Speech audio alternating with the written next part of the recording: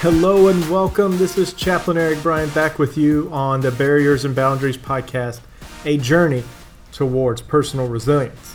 I hope your first day in the journal got you at least a bit more curious as to where we're headed over these 2 weeks.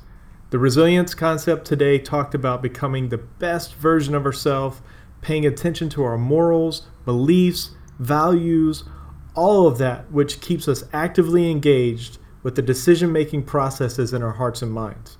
This is the root of what it will take to face adversity, and not only that, what it will take to learn from adversity. But it needs to be said, it has to be said here at the beginning, towards the beginning at least, that the best version of ourselves doesn't mean we are perfectly capable of handling every potential conflict. You're going to face many trials. You're going to face many challenges, many things that are going to come up. You're going to feel ill-equipped to handle. You don't have to be perfect, but it helps if you feel like you are the best version of yourselves. I mean, wouldn't that be nice? Who wouldn't love to be equipped to take on every challenge with no wrong decisions being made, no threats to who we are as people, no concerns about the outcomes? That would probably be a boring life. Peaceful, yes, but quite boring at the same time. So the concept today is about giving attention to knowing ourselves.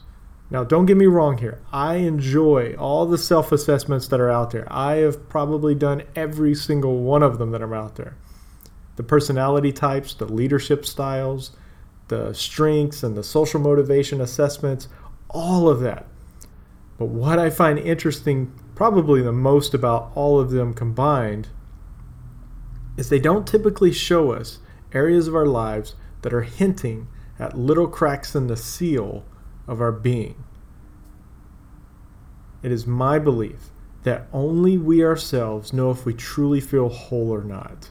Because of that, I believe we also know warning signs when we are stressed, when we are fatigued, concerned, or even those times where we're just having a mental dialogue or internal debate about a situation that involves making a serious choice.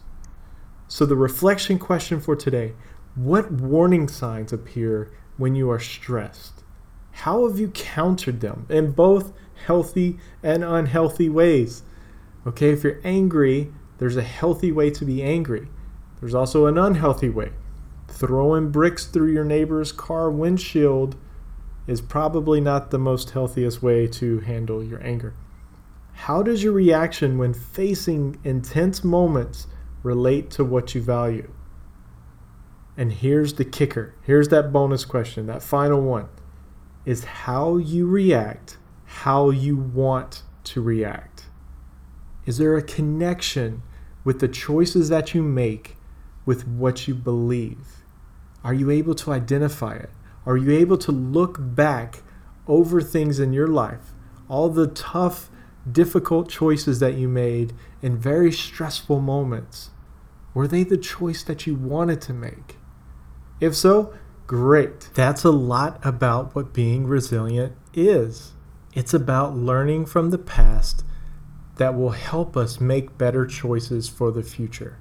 So if it's not where you're at right now, that's okay. We still got a couple of weeks to work together, and even beyond that, I want to work with you. Email me, call me, whatever you need to do if you feel like you need to talk about this material so far. Until the next episode, Chaplain EB, out here.